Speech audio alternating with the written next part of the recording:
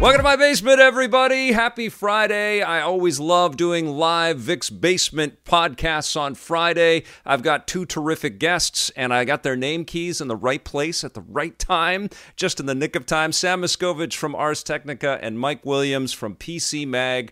Two very, very smart gentlemen that are paying attention to all kinds of cool things that are happening in the world of video games.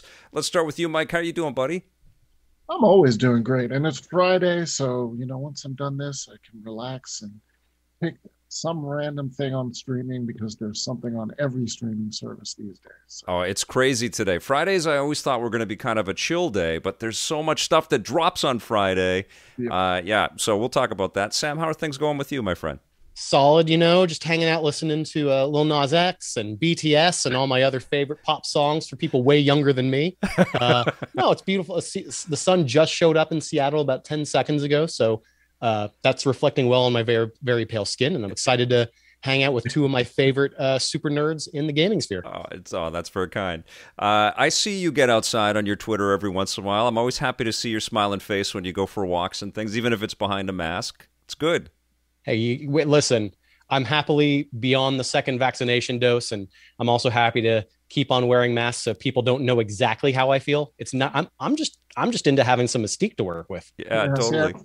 I would take walks. I normally do, but we are in the middle of pollen season, and allergies hit me hard. So basically, I look outside, it's so beautiful, and I can't go. Well, unfortunately, the graphics I think of outside are really nice, Mike.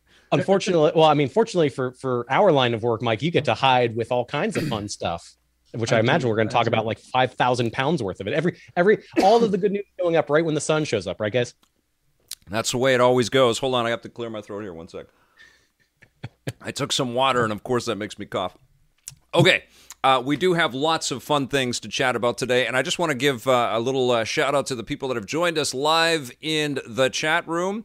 And this is a live video for those that are listening to this down the road, because what we do is we take this video piece and we export it as an audio podcast, so thank you for listening. But if you ever want to join us for one of the live podcasts, please do, like Peter Kokasar did, and Solitaire01, Robert Tollin, Nick Seabright is here, I've got KFXG and Real Scrub, and Miryuko7. I always butcher that name. Sam I Am 111 is here. Hello, everybody. And, of course, this podcast is brought to you by our friends at the Gaming Stadium. They are Canada's leader in online esports tournament facilitation. They got tournaments happening every weekend like this one. So you don't want to miss out. You can join up with them at tgs.gg. All right, let's get into this a little bit, my friends. I have a couple of topics, or a few topics for us to start with. I think the big one this week is Mass Effect Legendary Edition. EA dropped the review code on everybody, from what I understand, a little bit later than they normally would. How did you guys... have you been playing through it right now? How far are you into these games right now? I mean, I got the code maybe 60 hours before the review embargo. So then I duct taped my eyelids open and I chugged a strange concoction. It was a mix of Balls energy drink and Red Bull and lukewarm coffee grounds, and just streamline that so I could get through all three games and at least get a couple of romance options down. Not even close. I decided that it was going to be more of a technical review on my end, because in terms of the content, I think you're familiar with it. For anyone who's not quite caught up with it, Mass Effect Legendary Edition takes all three original trilogy games and packages them for current gen, next gen, and PC. So you can either go on Steam or Origin to play it on PC, or you've got PlayStation 4, PlayStation 5, Xbox Series X, S, and Xbox One. And I took my time to just jump between the games in as many ways as I could. And thankfully, on PC, you could take save files from Mass Effect 2 and 3 and dump them into the PC versions that are current. That's cool. How little has changed structurally in 2 and 3. If those are a little more on the side of textures have been tweaked and upscaled and other small quality of life fixes, but effectively they're very similar to the PC versions of 2 and 3. And Mass Effect 1 is the one that really got scalpeled in a great way. Yeah. And it's funny, I had a buddy over and he looked at Mass Effect 1 on the Legendary Edition during the pre-release period and just said, I don't know. And then I immediately went, because I was on Xbox Series X and I had the 360 code and I put it side by side. And he goes, oh, okay. They did a really good, tasteful job. And because it's mostly the same gameplay with some really nice quality of life tweaks, but just on a visual basis, they cleaned up the motion blur. Now, if you haven't seen it in a while, that motion blur is brutal. It is really rough, mixed with a really bad film grain effect. But they fixed the film grain and motion blur to look more modern. They tweaked a lot of the curvature and a lot of the jagged polygons to be smoother without changing the models. Right. And then they cleaned up the lighting in a really interesting way. There's a mix of dynamic lights that change based on where people are and how the shadows cast. And then there's just recast lights all over the place. And that matters because the faces are the same derpy faces and derpy animations, which is fine. And I really think that they had to find the right balance between, okay, how do we do this with that many hours of dialogue and that many choices without having to completely re-chunk the code? And what they did by making the lighting more balanced is like, okay, these are older faces, but way easier to tolerate. So just on that technical level, I really dug and dig what they've done with Mass Effect 1. And that's important because if you're going to get the whole trilogy, replaying the first one feels really good. Battling feels better. I could go on about some of the quality of life changes, but bottom line, whether you're running and gunning or riding the Mako, you're in a much better position to have a good time with Mass Effect 1 within the trilogy. And also they left the ammo the same in Mass Effect 1. So you still don't have to deal with clips of ammo, which I kind of like that you, like when you kill somebody, you just get their loot. You don't have to walk over to any dead body. You don't have to scrounge or do anything. You just pick it up right away. Yeah, there's lots of little touches. Mike, how's your experience with it? I've only played a little bit of it because if I'm not reviewing it, I have very little time to actually play it. But I mean, that's one of the things with the remaster. Like, there's a certain amount of bringing forward that nostalgia and not changing anything. Yeah. Like you talk about the faces, yes, they have some issues, but I feel they would have run into so many more troubles if they had tried to fix them and update them and add more modern things to the entire package. And for me, I think mostly the exciting part is just seeing people talk about like BioWare again. Yeah. Like when they're at the top of their game. All of their games, like we have people talking about Dragon Age again, and just that sort of excitement around the company. And whenever that Knights of the Old Republic remake comes out, we'll have that discussion again.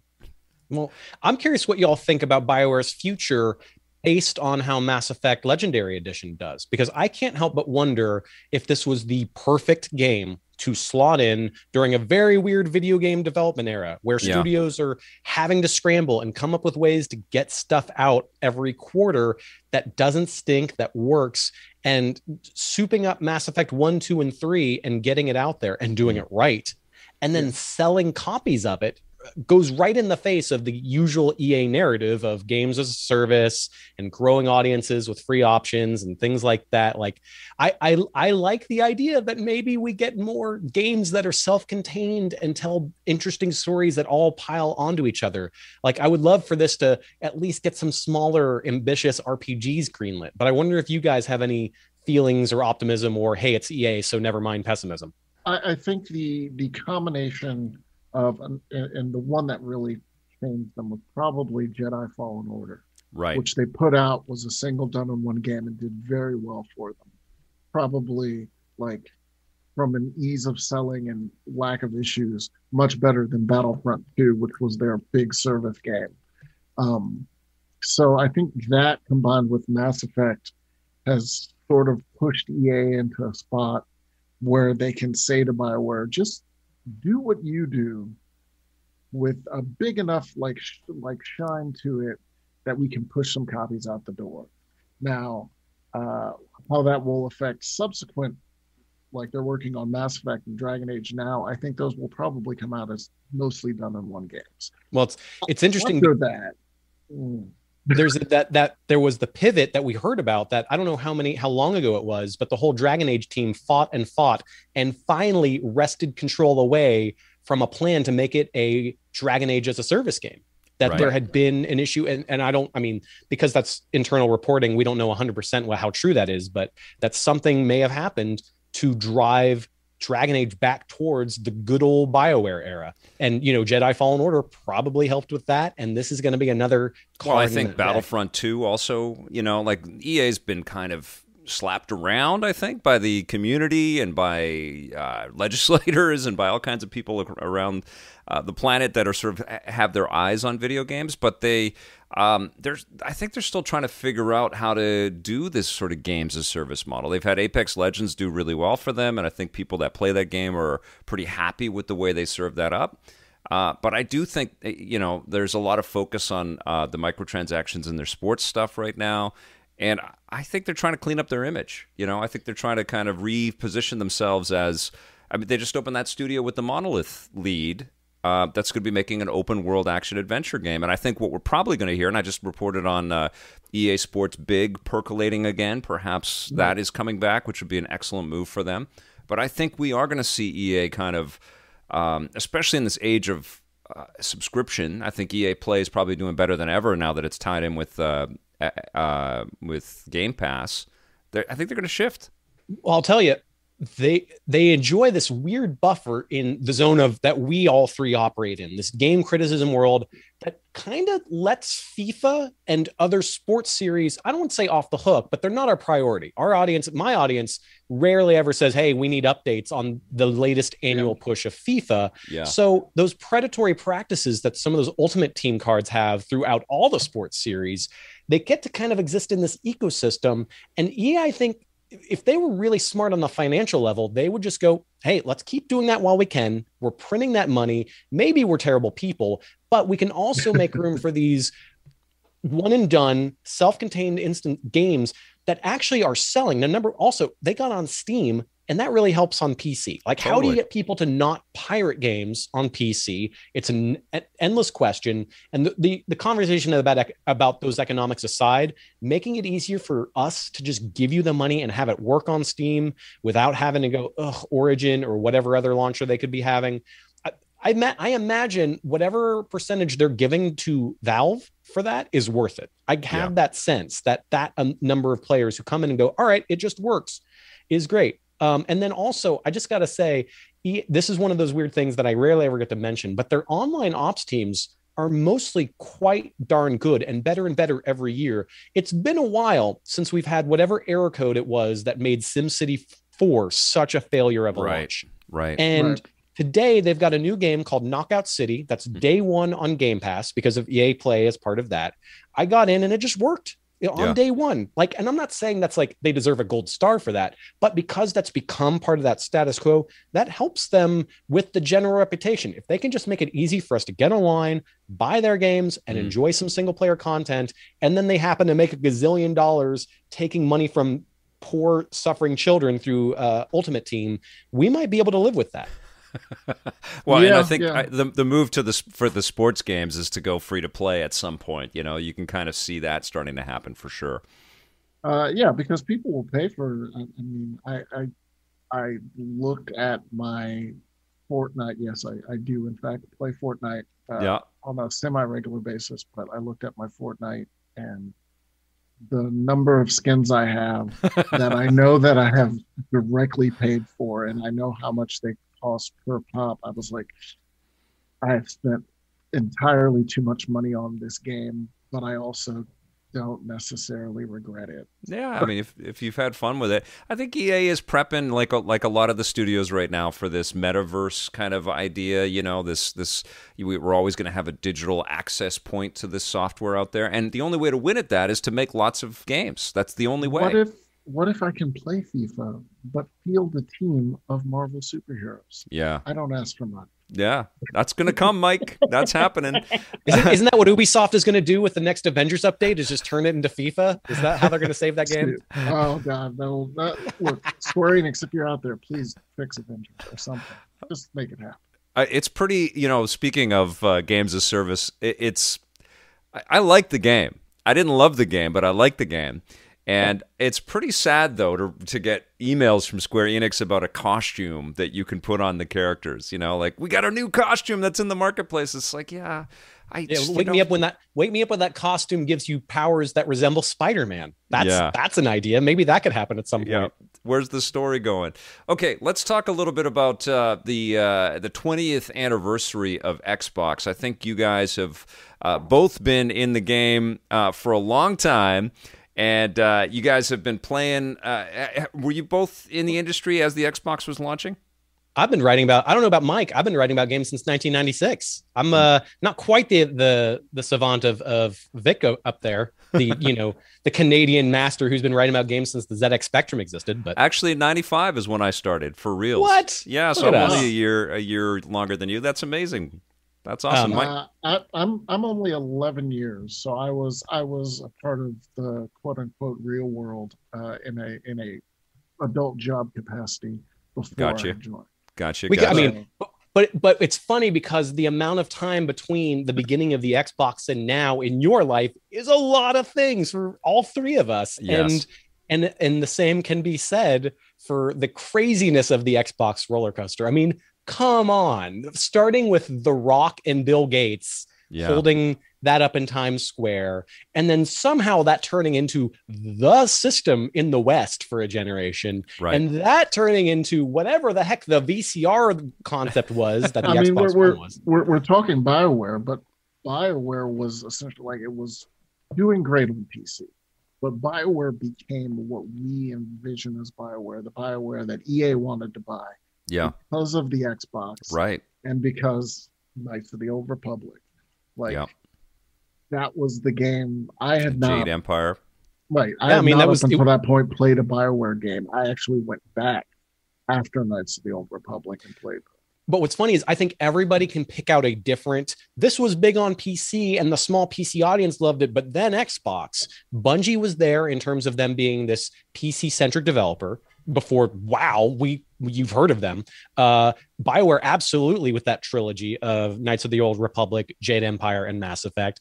And then you've got Bethesda. And let's be clear, Bethesda doesn't become the monster that Xbox eventually acquires without Elder Scrolls absolutely hitting that whole new world and having everything about that Xbox ecosystem was designed so that games from the PC could happen. Because that was about a few things. The hardware, in terms of resembling x86 architecture, which was huge for the studios that focused on that and didn't have the time to go through all of the crazy hoops that you did on the... changed the business forever when they kind of made it much easier for developers to create stuff on their machines like that. But it was also about Microsoft just having that relationship because they said, this is the direct Xbox. Like it was almost named that. And that made so many, when it came to, okay, how the heck do we make money soon without running out of it? Every developer has their version of what the compromise is. And I think for a lot of PC centric studios, the Xbox was a minimal path to sacrifices. Yeah. Like, you didn't have to kill yourself figuring out a whole new PlayStation 3 or whatever the heck was happening at any given year.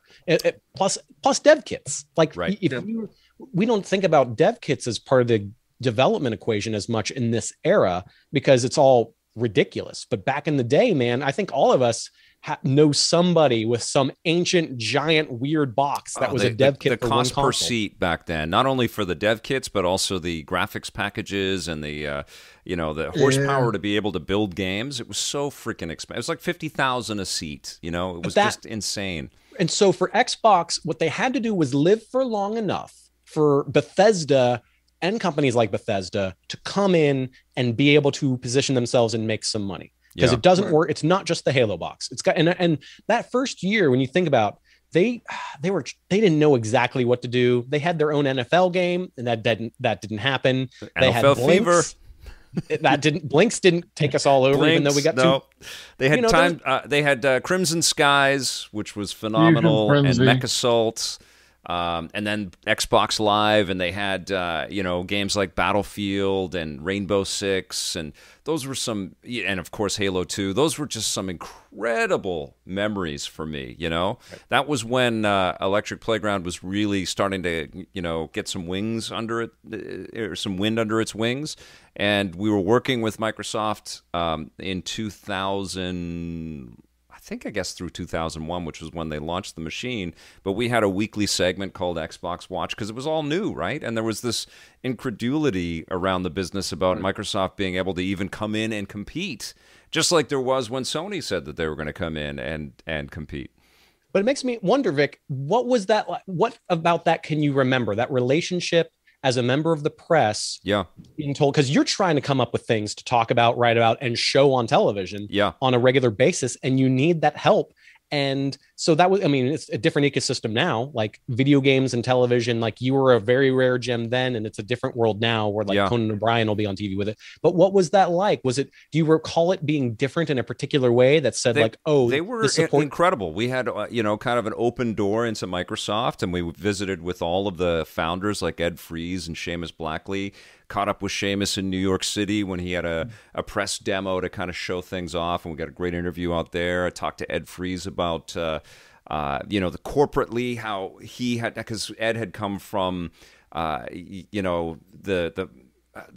spreadsheet world and Word kind of world, like the more corporate-facing Microsoft. That he'd already been there for many years prior to helping to launch this weird dream. But it was change great. in J. Allen Brack.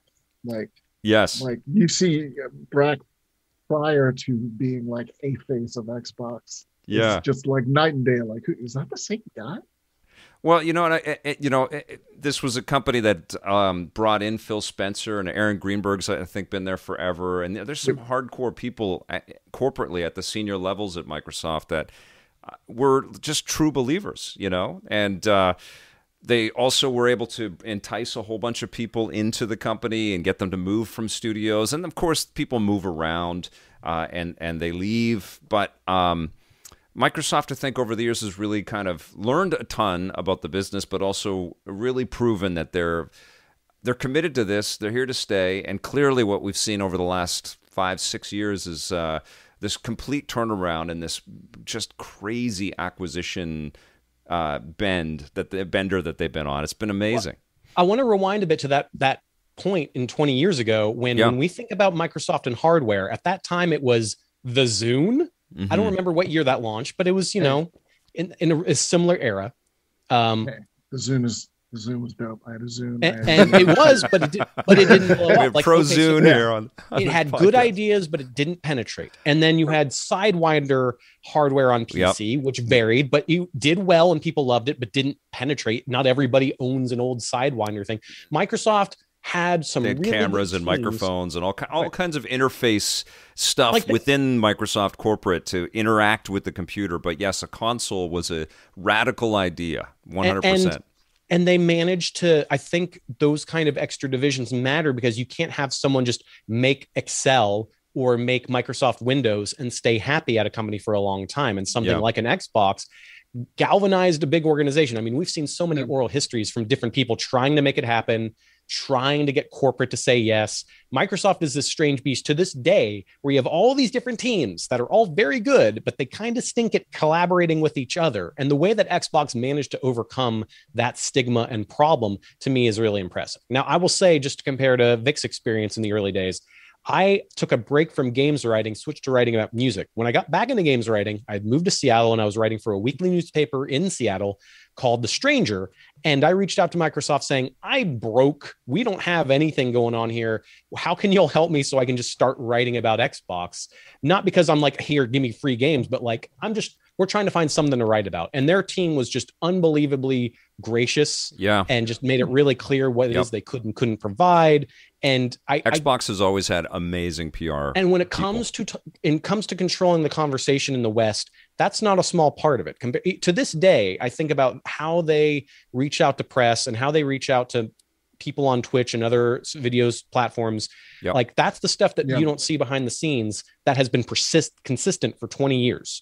And that's a small part, not the biggest part. I mean, ultimately, you need millions of people buying games across the world. But well, they also have their festivals, their Xbox festivals where they bring all kinds of people, and I think they were really forward thinking with that. There were lots of events that they were kind of like mini E3s, and they'd go to different countries as well. It wasn't always just in the US. They had different events in Canada, they had different events in Mexico and stuff.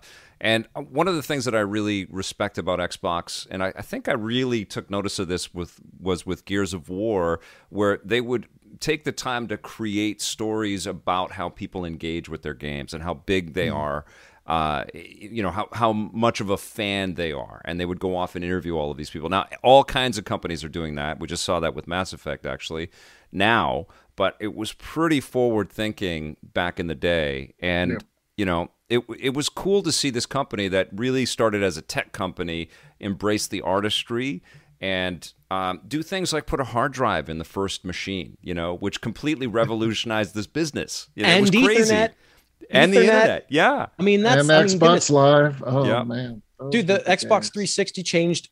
Everything that we are doing is because that company stuck to the same idea that the Dreamcast began with and ran hard with it and built an entire storefront around it, which, let's be clear, dangerous move. When you mess with Best Buy and Walmart and everybody whose ads are popping up in everybody's mailboxes on a weekly basis, that was sacrilege. Well, and they're doing it again with Game Pass. They're doing it again, even though PlayStation's got PlayStation Now and Stadia's out there and other people are trying this. Game Pass it's gobbling up the subscribers. There's a lot of happy customers out there.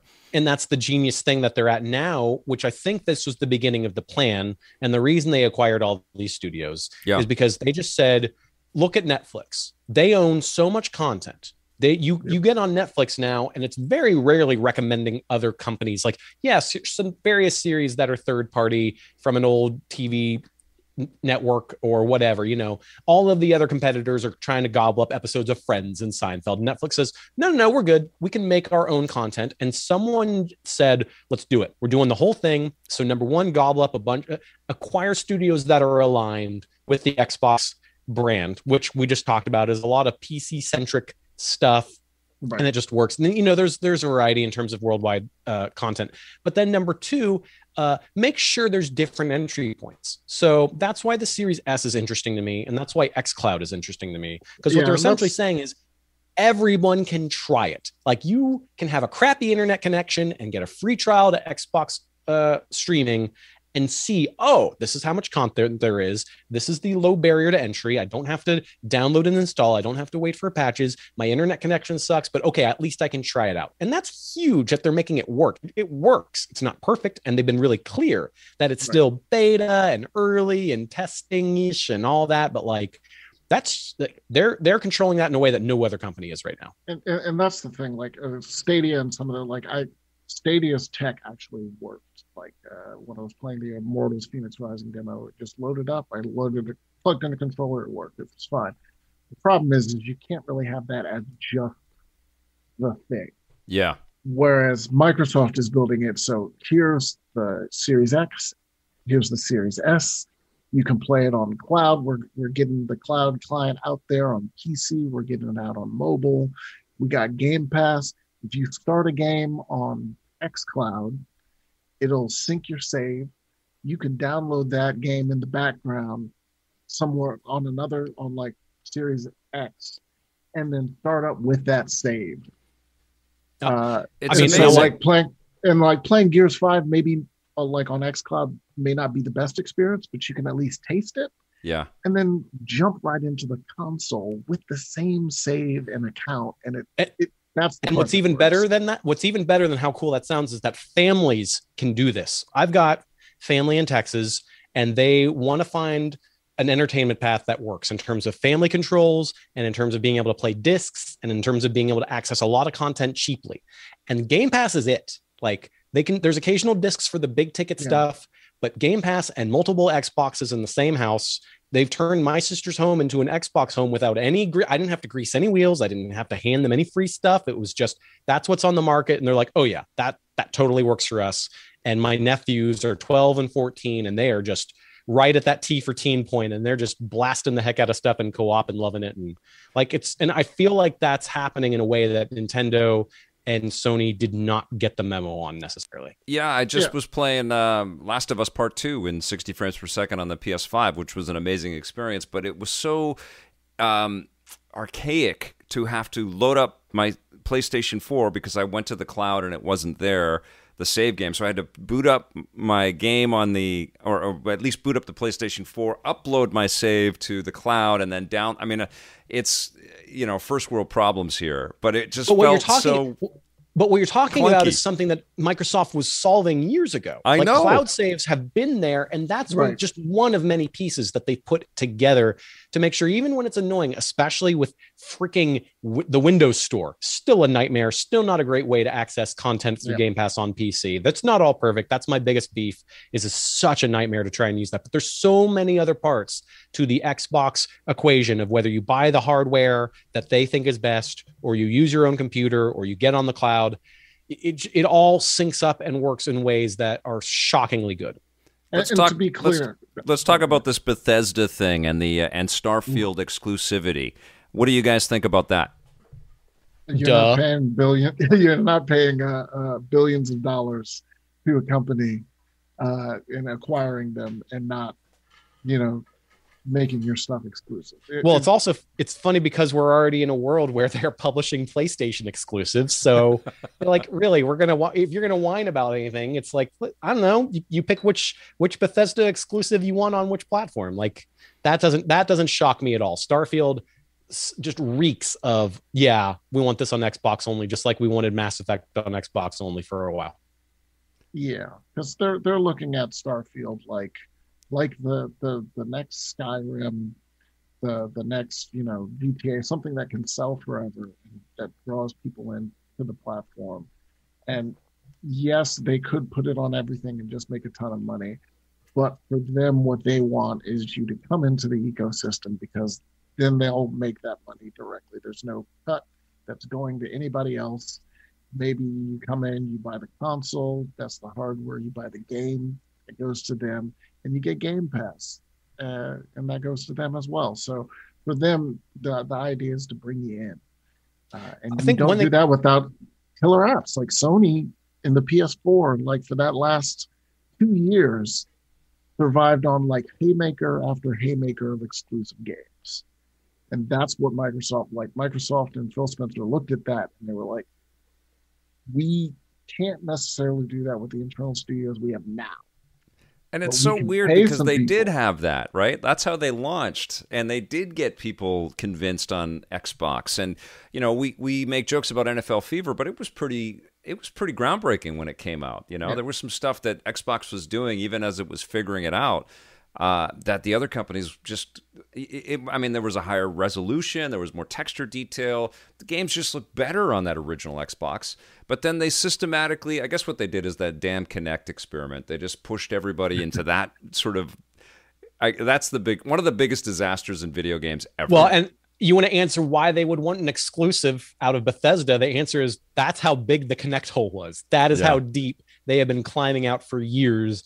But what I would say is that Microsoft has, on the record, been a pretty good steward in terms of acquisitions, in terms of working with other companies to make sure that their characters or their licenses can work out on other systems, and that eventually stuff will come out elsewhere. Eventually, there's a way. And because Microsoft has such a reach with Windows, that's sort of the branch they throw is, well, you got a computer, right? I mean, they're never going to come out and say that on a stage. They're not going to pull a Blizzard like, you got a phone, right? They're not going to, but that's essentially one of the pieces that they know they can whisper into someone's ear is, you've got a computer. Well, it may not be the best, but it'll work. You will have a way to play this, even if you're on PlayStation. And you know what? We're not outside the possibility of launching it elsewhere eventually. Like that could happen. That doesn't mean we're necessarily going to publish on PlayStation, because that's its own rigmarole of agreements. I think my hunch is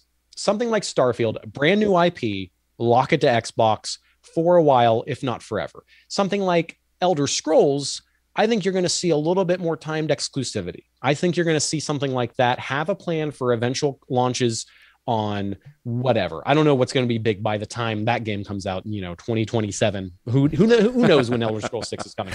But by that time, I could see timed exclusivity making more sense because of how big that series is, and because someone at the top is going to go, that's good for us. Will be okay if we put that out on PlayStation 6 months after. Do you think we have Xbox in 2027, or is it just Game Pass? I think that in the United States, cloud infrastructure is not killing it enough to be. I mean, I was just going through this week of I've got access to 2 different ISPs where I live. My neighbor has one and I have another. Yep. And stealing my neighbor's Wi-Fi, which is not Comcast, gave me better Stadia performance than using Stadia on my wired Comcast home internet connection. Wow. And they're both priced about the same, because some of these, depending on where you live, that upload speed and other parts of the pipeline really matter. And so you're not going to, like, when I'm saying things like xCloud, you can get a taste. A taste is not the same as we're done selling you hardware. I think what they want to do is they want to give you a bunch of choices, and then they want to tell you, we have, as a first party, have made the best option. This box, this weird, crazy Series X box is rad. And they really pulled that off in terms of with Series X and Series S. It's a joy to use. Quick Resume, we've all used it in one way or another. And there's other little things about it. Like, that's just a darn good box to play a bunch of games on. It is. So that's what I see them doing for the foreseeable future, is going, you've got options and we're going to continue making the best one. And that's going to drive the conversation. And part of the logic for all of this, of course, and it's been across Microsoft's whole thing, is that the rest of the company does other things. And part of the cloud push is they have Azure. Like, they have an entire section of the company that is just cloud stuff. That's where they make all their money, is the services. They're like, let's bring them in, let's make money on them on the content. Mm-hmm. But also, how can we connect into the back end? Like, how can we make sure, like, Connect wasn't a gaming thing. Connect was a Microsoft research thing. Right. That they were like, hey, maybe we can do something with gaming for it. And the Xbox itself, as Sam brought up, was an extension of DirectX, which was Microsoft. Microsoft, and it sounds cutthroat when you say it like that, but that's part of what a business is. Like, well, they knew that they had to find some ticket into the living room, right? They knew that they had to get in there. And when I throw out the idea that Game Pass may supersede Xbox as a brand, whereas it already feels like they push Game Pass as much as Xbox right now.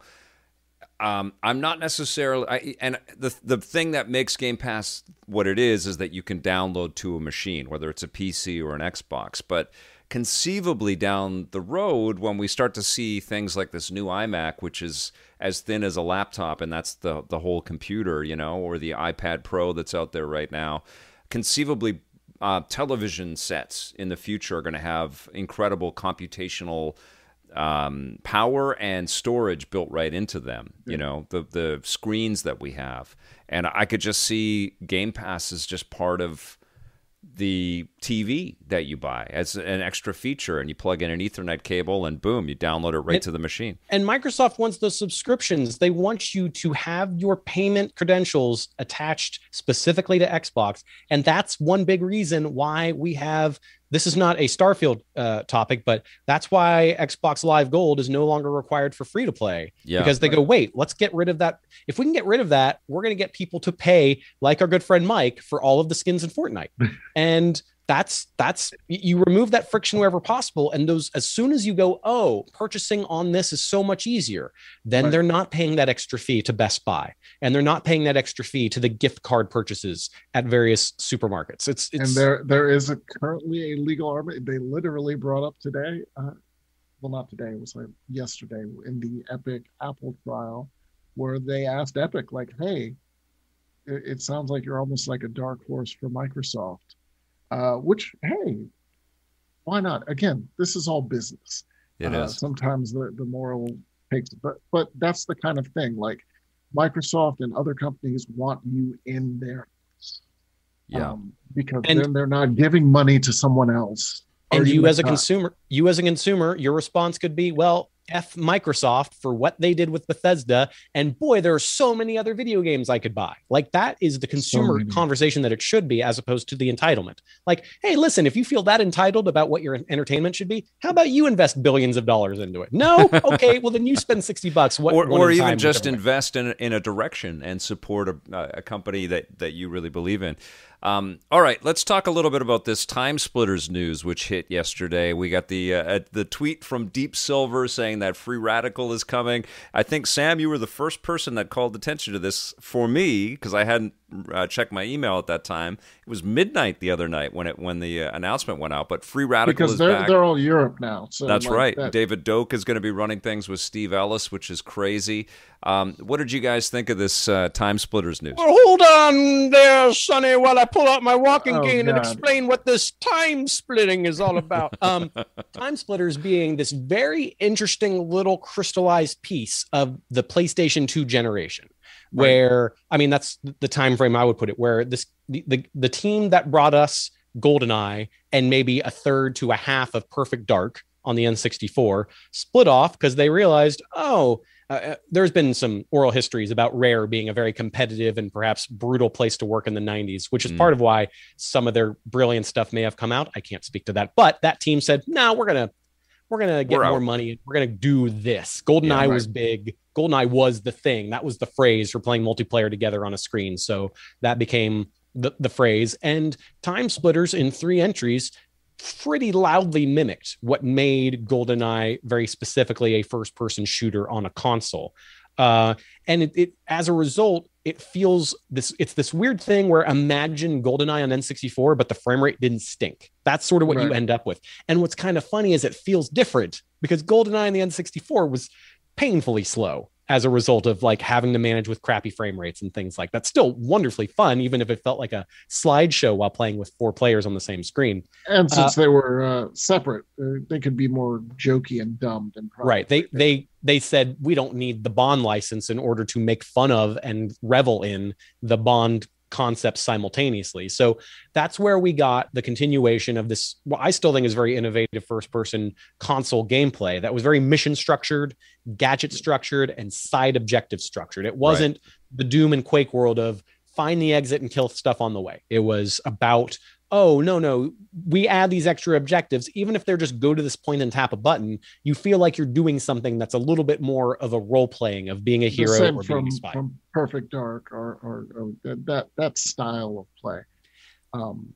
It was a fantastic game. Yeah, it made them unbelievably replayable as well, right? And tons of value whether you went single player or with all 3 of the franchises. GoldenEye and Perfect Dark, at least developed by those folks, and then Time Splitters all have this kind of quality of permanence about them.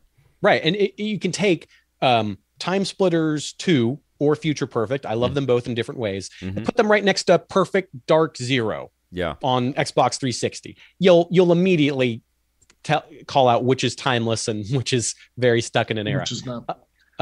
But then the poor folks at Free Radical who had built up good work and good cred just got the oral history of that whole studio and all of their nightmares and all of their meltdowns. Yes. And then having to align with Crytek. Oh, that sounded like it was a bad time. And this is going to be my question. That the question that I had from that is, well, what about Dambuster? Because if you don't know, a number of those Free Radical people are already a part of Dambuster. THQ under Dambuster Studios that did Homefront. Yeah, are they still making more Homefront, or is that dead now? During this announcement, they said what they were working on. Dead Island 2. Oh, Dead Island 2. So Dambuster as part of the THQ Nordic smorgasbord. The Embracer group. As Embracer started exploding, they said, these are qualified people who have real credentials in the gaming world, but have, for one reason or another, kind of gone astray. But we also have Dead Island 2, and that's its own mess. So let's grab that very good studio and have them patch Dead Island 2 towards maybe ever existing and being a real game. Yeah. And that's what they've been working on up until this point. That's all we've heard about. They are in Nottingham in England. Right. Free Radical, the brand new thing, which, by the way, Free Radical's name was changed to Dam Buster. Now a separate thing called Free Radical exists. Right. Also, and that's why I was saying. Also in Nottingham, England. They are going to be side by side. Well, the new one. Oh, and Deep Silver. Is Deep Silver owned by Embracer as well, though? Yeah. Yes, and that's how they got Dam Buster. So it was when Homefront: The Revolution was coming out. Yeah. Free Radical became Dam Buster. Dam Buster was under Deep Silver, and so they got acquired. Oh, okay. And that's why, so they're diversifying a team and splitting them off and letting them kind of run with what they want to do. It's for here. The tea leaves that I'm reading are that the people who are finishing up at Dead Island 2 are saying, okay, this is our next thing. This is what we want to do. And Embracer / Deep Silver / whomever said, okay, fine. You can start pre-production right now with the high level directors who are bored so that you don't leave and that you're still happy and that we all work together on the IP, and the whole rest of the team is going to finish the other thing. And who knows what those two shops will look like once Dead Island 2 is wrapped or sent off. Crazy. Right. And Sam I Am 111 points out, and I think Matthew Nugent Marcoux pointed out yesterday, Dam Buster included the HD remaster of Time Splitters 2 inside of Homefront: The Revolution, which was as an arcade cabinet. Yeah. Yeah, which is kind of cool. Which was then unlocked by cheat codes that were discovered years later, which someone mentions in a Discord channel randomly, says he lost them. Someone else went back and reverse engineered to find it. It's a very buggy port. I've unlocked it and confirmed it works, and then it just crashes on my computer and on my PlayStation 5 repeatedly. It's not the true Time Splitters. Got it going on your PlayStation 5. Amazing.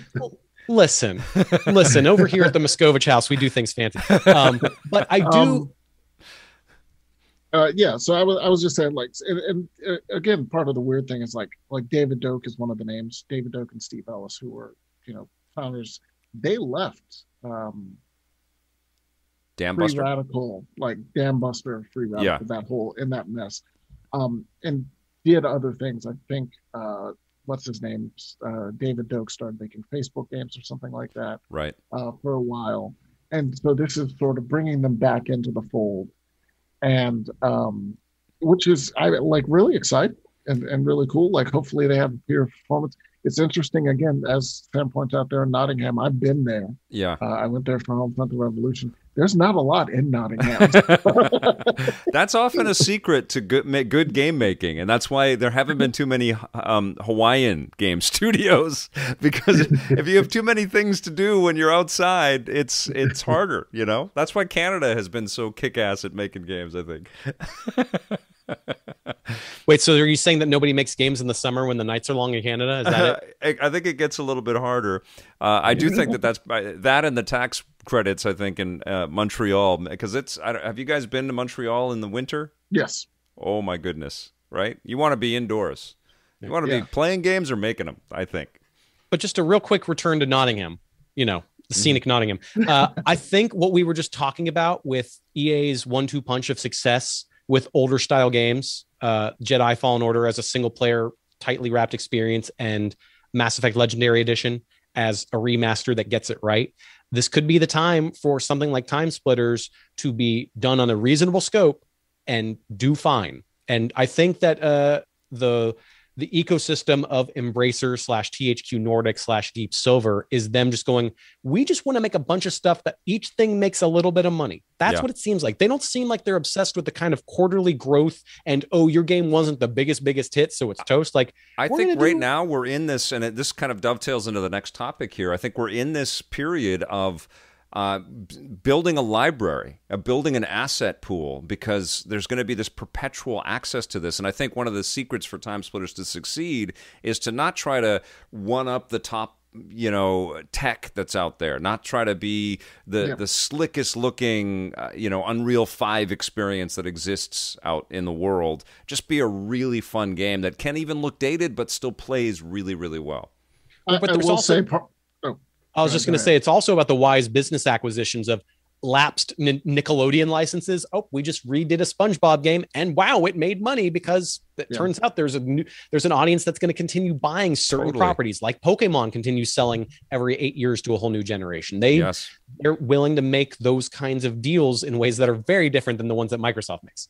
and also graphics and tools have gotten to the point that the B grade, the middle grade studio still looks good, can do some very fantastic things. Yeah. There is an upcoming game called Biomutant that looks great from a team of 20.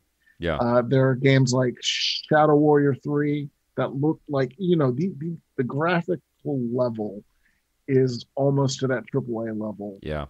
And then we've got all of these fantastic, great, like the Teenage Mutant Ninja Turtles game that Tribute's working on. I mean, that stopped traffic, right? It's, gamers have progressed to a point where it's like, it doesn't need to be the slickest, shiny. It's great if it is. Like, we're all excited about Ratchet and Clank, but it will be fine if the gameplay is just incredible, And that's where Time Splitters can kind of sneak in here. And also because of this time travel thing, that it's core to its principles and core to its philosophy, it can go forever. They could just keep making new chapters to this for forever and ever.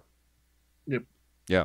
All right, let's talk about these mergers that are happening. It's happening not just in the gaming space, but there was the huge announcement this week that kind of catapulted everything, was this AT&T working with Discovery, and Warner Media is looped in there. This crosses a lot of brands that may not mean a whole bunch to our audience or to the three of us all that much, like the Food Network. I'm sure it's a great network. I don't watch that often. But Warner Brothers Games and DC Comics are also looped into this. Yep. What are your thoughts on this merger, and what does this mean for the video game business, but also media in general? Hold on, let me set a timer and see how long Mike goes on about this. I have a feeling it's going to be a minute. All right. So essentially what happened here is that AT&T bought a whole content company back in the day, a couple of years ago, with the idea that they were going to do soup to nuts, full distribution, infrastructure, content, whole line. And then they found out that making content is hard. Yeah. So what they have done is especially during a pandemic. Right. They have mostly divested themselves of Warner Media, and they are merging it with Discovery, which again, people are like, what? Discovery? Not realizing that there's a whole bunch of not necessarily old people, but let's say old people in general, folks that watch a lot of stuff that Discovery makes and don't think about it. We don't watch a lot of TV here in our house, but HGTV is a network that is on. My daughter and my wife love the design shows, and so those that we will have that on. There's a lot of stuff like House Hunters, Chopped, that people will put on in the background and not actively watch. Yes, but if you're there, that still counts. It's peak dentist office content is what I would call some of it. Yeah. Right. So Discovery has made a nice niche and a lot of money doing it. Yeah. And so the new company, we don't know what it's going to be called, Discovery Warner Discovery, whatever, is going to essentially be run by the CEO of Discovery. Yeah. Because AT&T they're washing their hands of it. Like, we're out. AT&T shareholders get like 71% of the overall company. Yeah, you know what I read today, and I don't know if this is true, but there's speculation, that HBO Max has that day and date thing because of the pandemic. Apparently, that was just such a huge money loss for Warner Brothers and AT&T that they just said, we got to save this sinking ship. Yeah, and even if it did fine in the money and bring in subscriptions, from a content perspective, it was a bad choice because they didn't talk to any of the content creators. Yeah, they didn't. Like, they pissed off a lot of them. So now you have this new company that is essentially, and I need them to bring Max and Discovery Plus, which is Discovery's, together, because having, HBO, Turner Classic Movies, which is on Max, and like DC Entertainment alongside like Chopped and House Hunters, for me is just like, let's go. Yeah, I'm very excited about this. Wait, my counter is: do you honestly not think that they don't go the Disney route where they have Hulu and Disney Plus, and they say these are different spheres? Do you really think that they're better off? They can go both, and they literally said in the thing, they had an interview with some of the executives, and I think it's early enough that they don't know. Like, they have no idea. Yeah. if it's possible or even feasible. Like, I'm sure it's possible, but is it feasible from a content perspective to put all that out on one platform, or is it better to just say we have two services, we're going to bundle it for a discounted price? I think they're going to put it all into one, and I'll give you an example of what's going on with Discovery Plus, because we don't have Hulu in Canada, and so Discovery Plus looped in the Fox acquisitions, and some Hulu stuff is also airing on Discovery or Disney Plus, sorry, in Canada. So MODOK is on Disney Plus here, but it's in. Okay. It's kind of partitioned off a little because there's an adult version of Disney Plus. You guys have Star. You guys have Star. Yeah, and I think Star is coming to Disney Plus in the U.S. eventually. No, it's not. Oh no! I'm Not just shaking my head in terms of when regions and territories and all of the deals that preceded all of these mergers and all of these streaming services. It just seems like a mess. I went from Ireland to Northern Ireland on a trip 2 years ago, back when we went on trips, and just watching how all of the apps changed as soon as I crossed a border just blew my mind. There's so much of that. But the Hulu side of for us in the US, the problem is that it's partially owned by NBC Universal. Yeah. And at some point, there is a deal that Disney has to pay NBC Universal for the rest of that. Well, and this is the speculation that might happen because Zaslav, who is now going to be the new CEO of everything, came from Comcast and worked at NBC Universal or in that space. So that might be the next tier on this acquisition. But and we're seeing Paramount. Who's Amazon's? Oh, MGM. They're gonna. Amazon is about to buy MGM. It's nuts, man. And NBC Universal, as part of one of the Warner stories, that NBC Universal wanted to buy Warner Media, and now they may turn their eye towards Viacom, CBS, which is Paramount Plus, Nickelodeon, all of that. Unreal. And the issue, of course, with all of these, and the reason that this is happening is. Even on the game side, you need a library. You need the library. You need the subscribers to pull people in, and the only way that, say, a Viacom can compete or like a Peacock is just by buying another company and merging and putting all that library into one big. And this was the problem that Warner Media had, and Discovery together sort of patches over holes that either of them had. Totally, even into the sports space. How many subscriptions do you think a regular household is going to want or afford or care about? What do you think? I mean, that's a matter of how many of them let you share passwords. I mean, I think we all know about the dance that people do, where you got a friend and you go, "All right, what do you got? I got Netflix. What do you got?" Do that unofficial trade, and we're going to see how much clamping down happens there.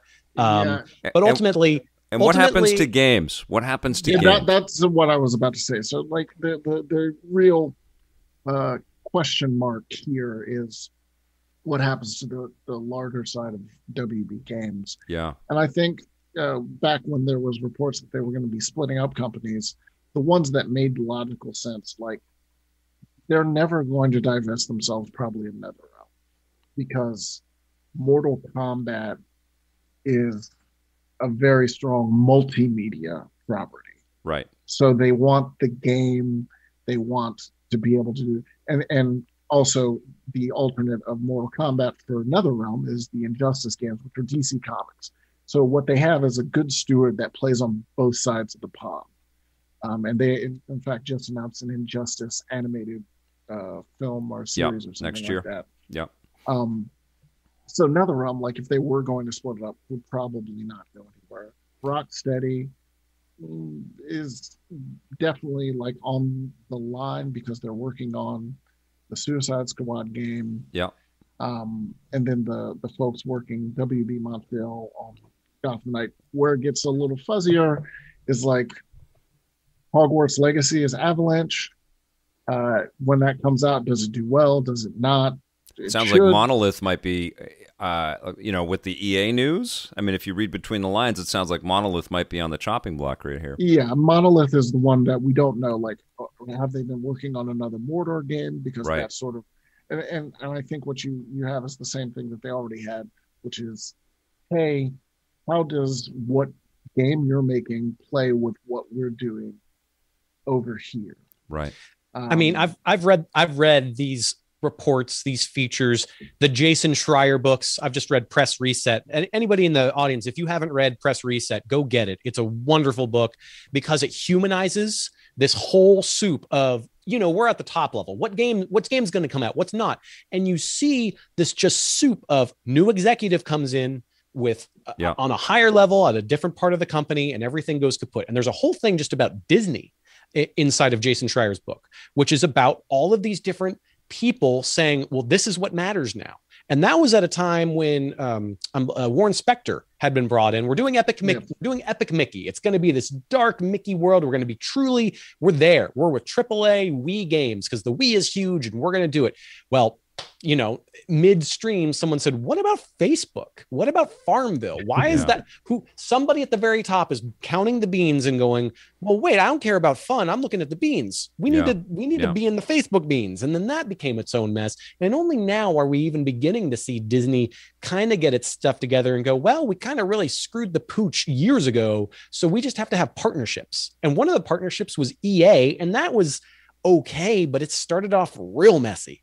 How many things were canceled because of different executives at EA and Disney fighting each other. So I say all of that because I imagine this whole situation is going to be nothing but doom. I don't see anything better than AT&T and Warner at least establishing a track and going, these are the games that match up our licenses. It seemed like they were all at least going, okay, we own Harry Potter and we own Mortal Kombat. And DC, okay, let's get stuff going and let's be combined. So you think they're going to start just bleeding studios? I just think my assumption based on decades of all of this stuff happening is that they could have come out by now. It's so freaking expensive to make these games, right? And that's what it's going to look at. If the executives don't come out and make really clear what the plan is and how that plan accounts for games taking 3 years minimum, because no matter how big or small, once you get to a certain number of people, you need that 3 years. And not every executive looks at a project and goes, 3 years? When you say 3 years, you're thinking, oh, well, that's a movie starring Timothy Chalamet. It's going to make $1 bazillion. Okay, 3 years, whatever. You don't get that same confidence from executives and video games necessarily, especially if they're like, wait, this isn't a battle royale. What? Or whatever executive comes in with whatever conception they have, it just creates more crappy variables. Now, some of these games that are announced that we know about, which Mike had already listed off, still could do just fine. But the longer term potential has me scared. Yeah. And one of them, I was thinking when they said they were going to set it up, I was like, logically, TT Games, which does the Lego games, those sell well. Yeah. But I see logically, Lego just started its own internal development studio for games. Oh, did they? Lego, it's called Lightspark or something like that. Wow. Is that where Arthur went? I think so. But the logical thing is, why not just buy? Like Lego should just buy TT Games. Yes, they should. That's all they do. Yeah. All they do is make Lego games. They sell very well. Yeah. Lego doesn't need to have a deal with them. Just buy TT Games and keep it really. It's like that in television game, the shark game, where the fish just keep getting gobbled up by bigger fish. It's insane what's happening. And there's a whole bunch of WB studios that people don't think about, which are mostly either smaller acquisitions or casts off of old Midway, because a lot of people don't realize that WB Interactive owns all of the old Midway stuff, which is how they got NetherRealm. Yeah. So, there's a bunch of WB Boston, WB I don't think San Diego or something like that. They have another 5 or 6 small just WB games and a location. Yeah. And most of those, I have to. Figure that. I mean, we have a perfect recent example, and that's the whole Stadia development studio, and all of those people. Brought in lots and lots of, money spent and big promises, and then nothing comes out of it. And they're all out of jobs and they're all scrambling. That's the human story of it. Yeah. But I mean, my vote here is that they hire me as a consultant / creative director of all the stuff. And I say, hey, we've got a whole bunch of classic series. How do we get these into players' hands? We could either do a limited edition arcade 1-up style cabinet series that has all the classic Midway stuff.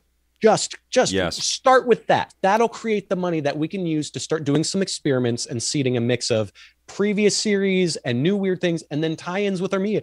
When are we going to get the Discovery Plus video game series? I'm trying to think of which reality series they have that would line up with some really stupid freemium endless runner mobile. I'm sure it's out there, Sam. Stuff like that. I'm sure it's out there. But my feeling is they've got enough. If they've got those IPs, you leverage those and you find small little bits and you do okay. But currently, it just seems like more of a mess than a unified strategy. And the reason I say that is because I think we've got a DC superhero girls game coming out that Nintendo produced. That Warner gave the license to. I don't know about y'all. I ain't heard a thing about that game other than like a couple of tiny murmurs. So the fact that WB Games didn't have an announcement tied to this big announcement is problematic. And DC didn't either. All of these different verticals should have been able to have their own message about what their future is. But and also, 2 days later, we get all of this animation stuff. We know that the Long Halloween Part 2, we know that Batman Caped Crusader, we know that My Adventures with Superman, Injustice is announced. So it feels like a lot of work is going on behind the scenes, but how does it fit with this new regime? Yeah, and I feel Monolith is probably in that. If they're not already working on a Middle-earth game, like right now, Amazon has the Lord of the Rings television show license. Yeah.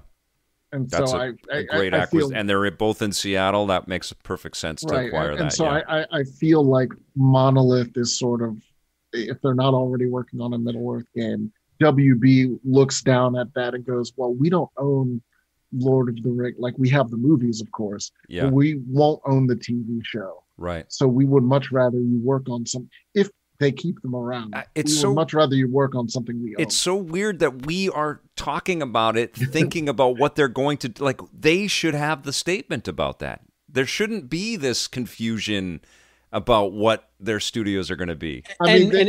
Chances are we're going to hear from it in the near future that AT&T didn't help matters one bit. No, I know. They were probably already struggling to come up with in the past 3 years some sort of brand new strategy based on whichever executive showed up at that time and said, "Oh, video games. My son likes those." Yeah. And they don't. I don't think at this point that they know. Yeah. Because, like, again, these talks have been happening for a while. But for example, the CEO of Warner Media, Jason Kilar, apparently wasn't a part of these talks. No, he's out. Yeah. It's almost like last year with the first DC Fandom, and the week before it was happening, they laid off a whole bunch of staff at DC Comics. And I was like, guys, the timing is not good here. And DC Comics is another one of those where I think, like, financially, if you're the larger your corporation is, you're looking at it and you're like, yes, we already own these characters. Yeah. And yes, you kind of need that side to workshop characters and new ideas for eventual movies, shows, etc. But then they look and they're like, but why are we spending so much doing that? Yeah. Like, making comics has got to be one of the most affordable ways to R&D the future stories for characters that resonate in a bunch of different ways, though, I would imagine, right? I mean, it depends. And that's why they cut a lot of editors who had been there for a while. Like creatively, they didn't so much cut on creative teams. They cut inside of DC Comics as an operation. So, like, executives, editors, those people went. And then they probably turned to the existing editors and said, you're the one that survived. You take on like another 2 or 3 books. Yeah. And make it happen. And I think some of that corporately will probably happen on the game side.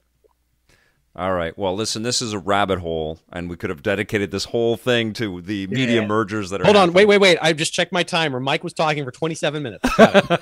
No, I mean, all of us have thoughts on this, and it's very weird, and it's all tied into subscription, and every media partner, everybody's trying to think about how to Netflix their reality right now. But let's talk about some full-on conjecture, and I know you both probably know some stuff that's going to be revealed, but let's try to have some predictions here for what E3 is going to bring us next month. I'm going to limit it to 3 each, okay? Oof. So who wants to start? Well, I'll start with the fact that one of them is easy because we just saw a tease for it. I'm just clicking around here while we're talking. Yeah. It looks like one remaster, and therefore my this answer is just going to be remaster, because Crysis 2 has been teased. Okay. Now, is it actually Crysis 2? Dunno, but makes sense after Crysis Remastered. They finally got it working in a way where it actually is performant on computer and next gen consoles. So I just see this being a great time for the studios who in the middle of 2020 said, oh crap, how do we get something out? Yeah.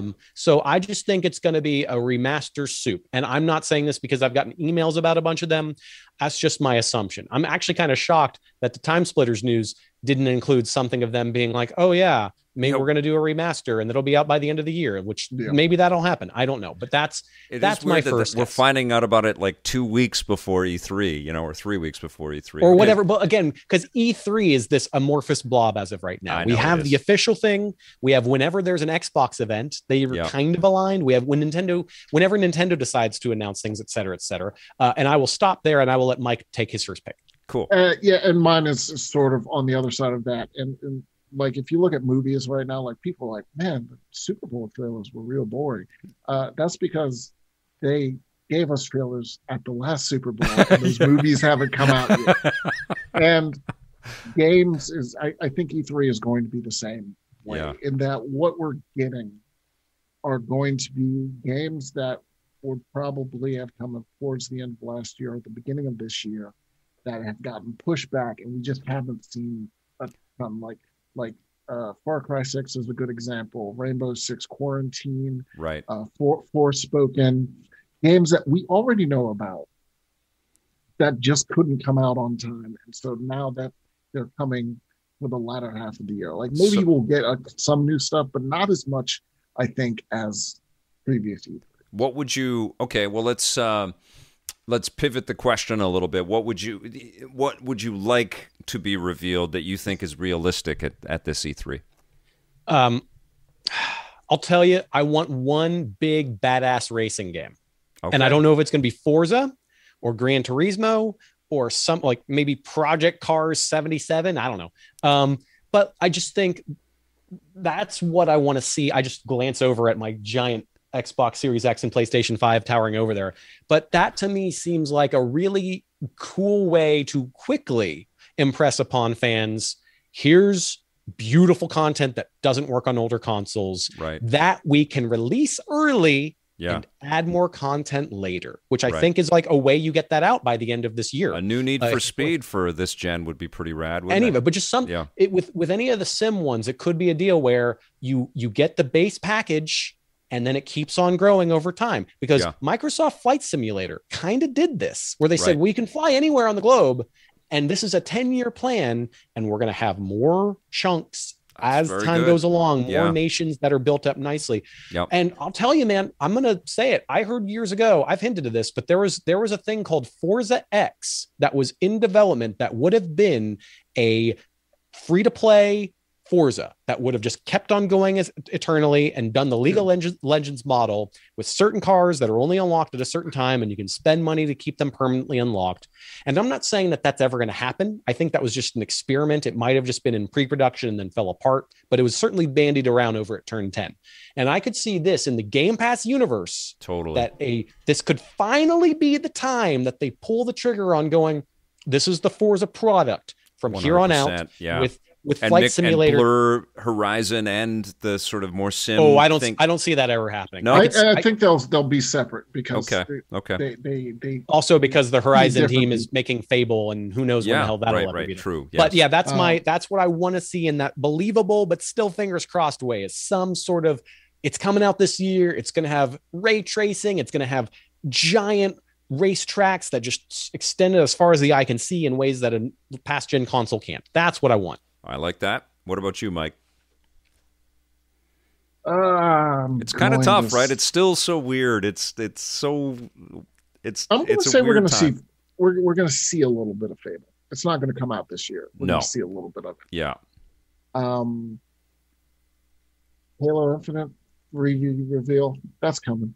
Yeah. Like they don't have much of a choice. It's coming.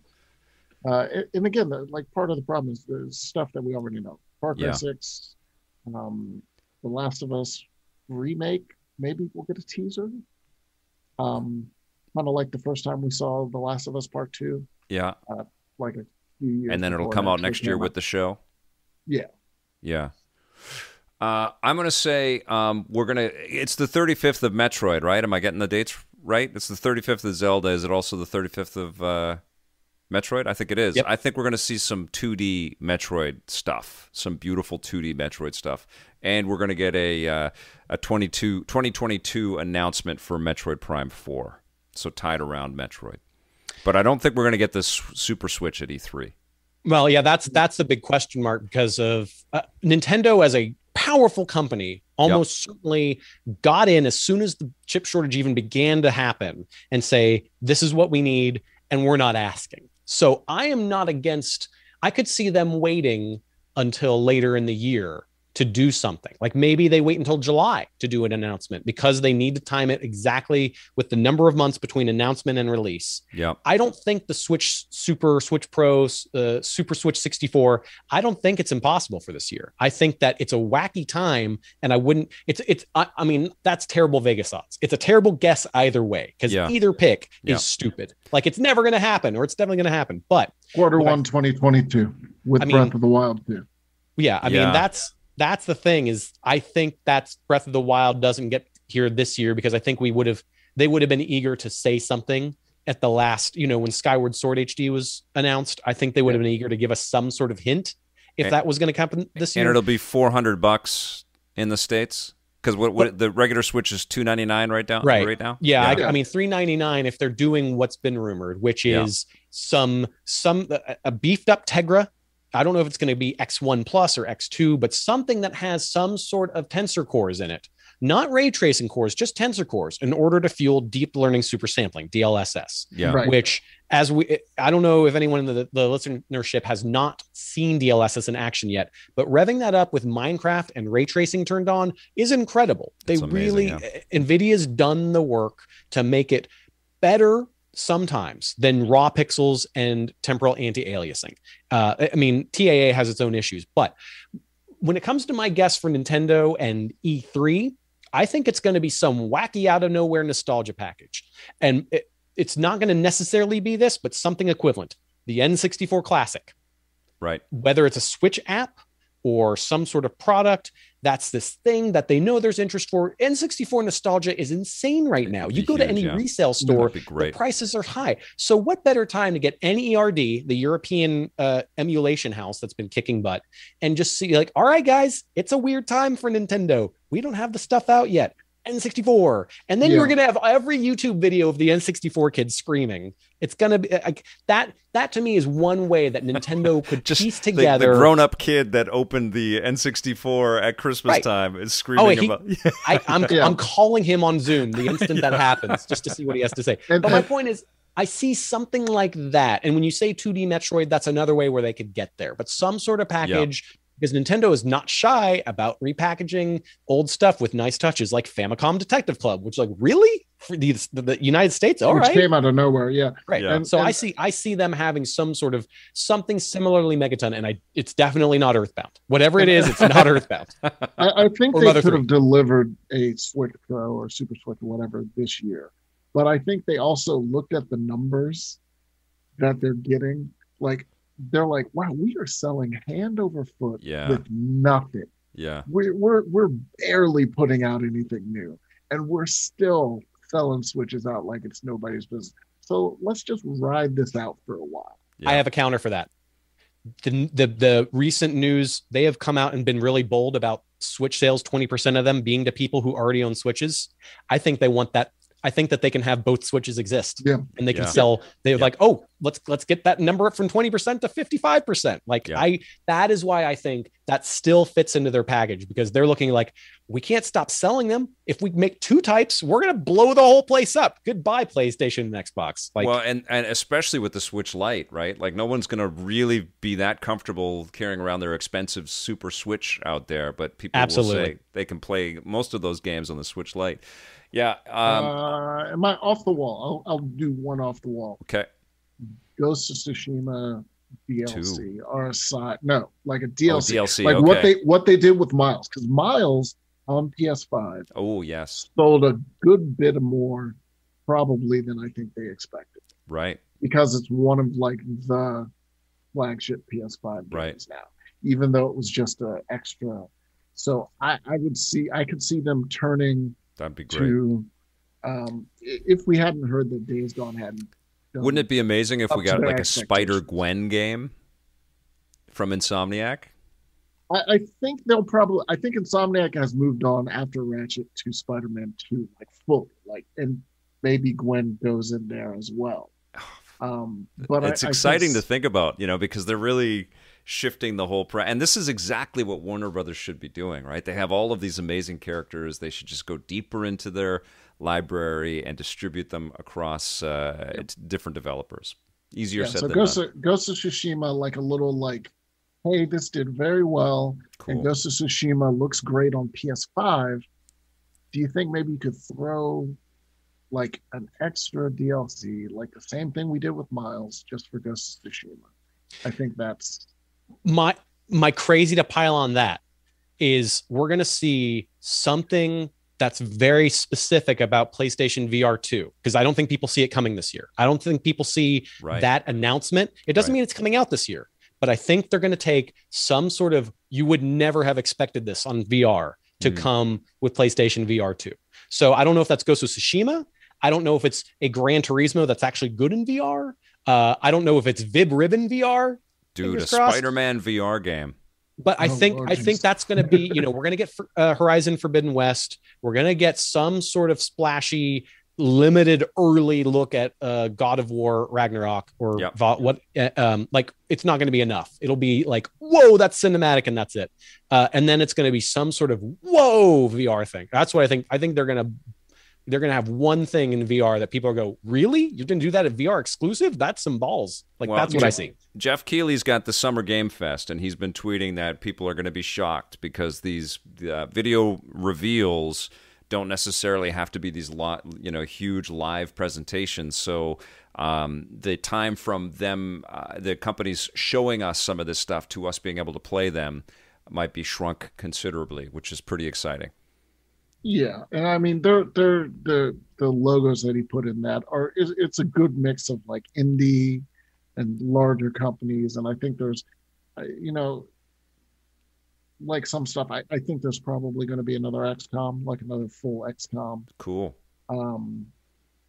Just looking at the general timetables with certain studios and being like, it's about time. It's about time for you to do it. Also, I wouldn't be shocked to see Riot decide to show big stuff from their 27 games. Riot Games. They have the fighting game that they'll probably do. I feel the fighting game is probably the first. Well, it's not just what they've announced, but probably what they haven't announced. I think there's even more happening than what they've announced. Right. And then my last super crazy thing. It may not be E3 timed, but this summer, you guys saw that video of Gabe Newell talking about console stuff and Steam. Yeah. You think a Steam console is finally going to be here? I'm not going to say what he was hinting to. He was speaking very vaguely. But I live in Seattle, and I'm hitting the mute button. That would be crazy. You know some stuff. That's why I love having these guys on. This is Sam Miskovich and Mike Williams. Make sure you follow them on Twitter and read their stuff. They're always breaking cool news and digging into this industry in lots of wonderful ways. Love having you guys on. Thank you so much for being here, you two. Vic, it's always fun to have you give me a reason to listen to Mike drop the wisdom. It's always a good time with the two of you. I appreciate it. You guys rock. We'll see you soon. Thank you for watching. We'll see you soon. And until then, play forever.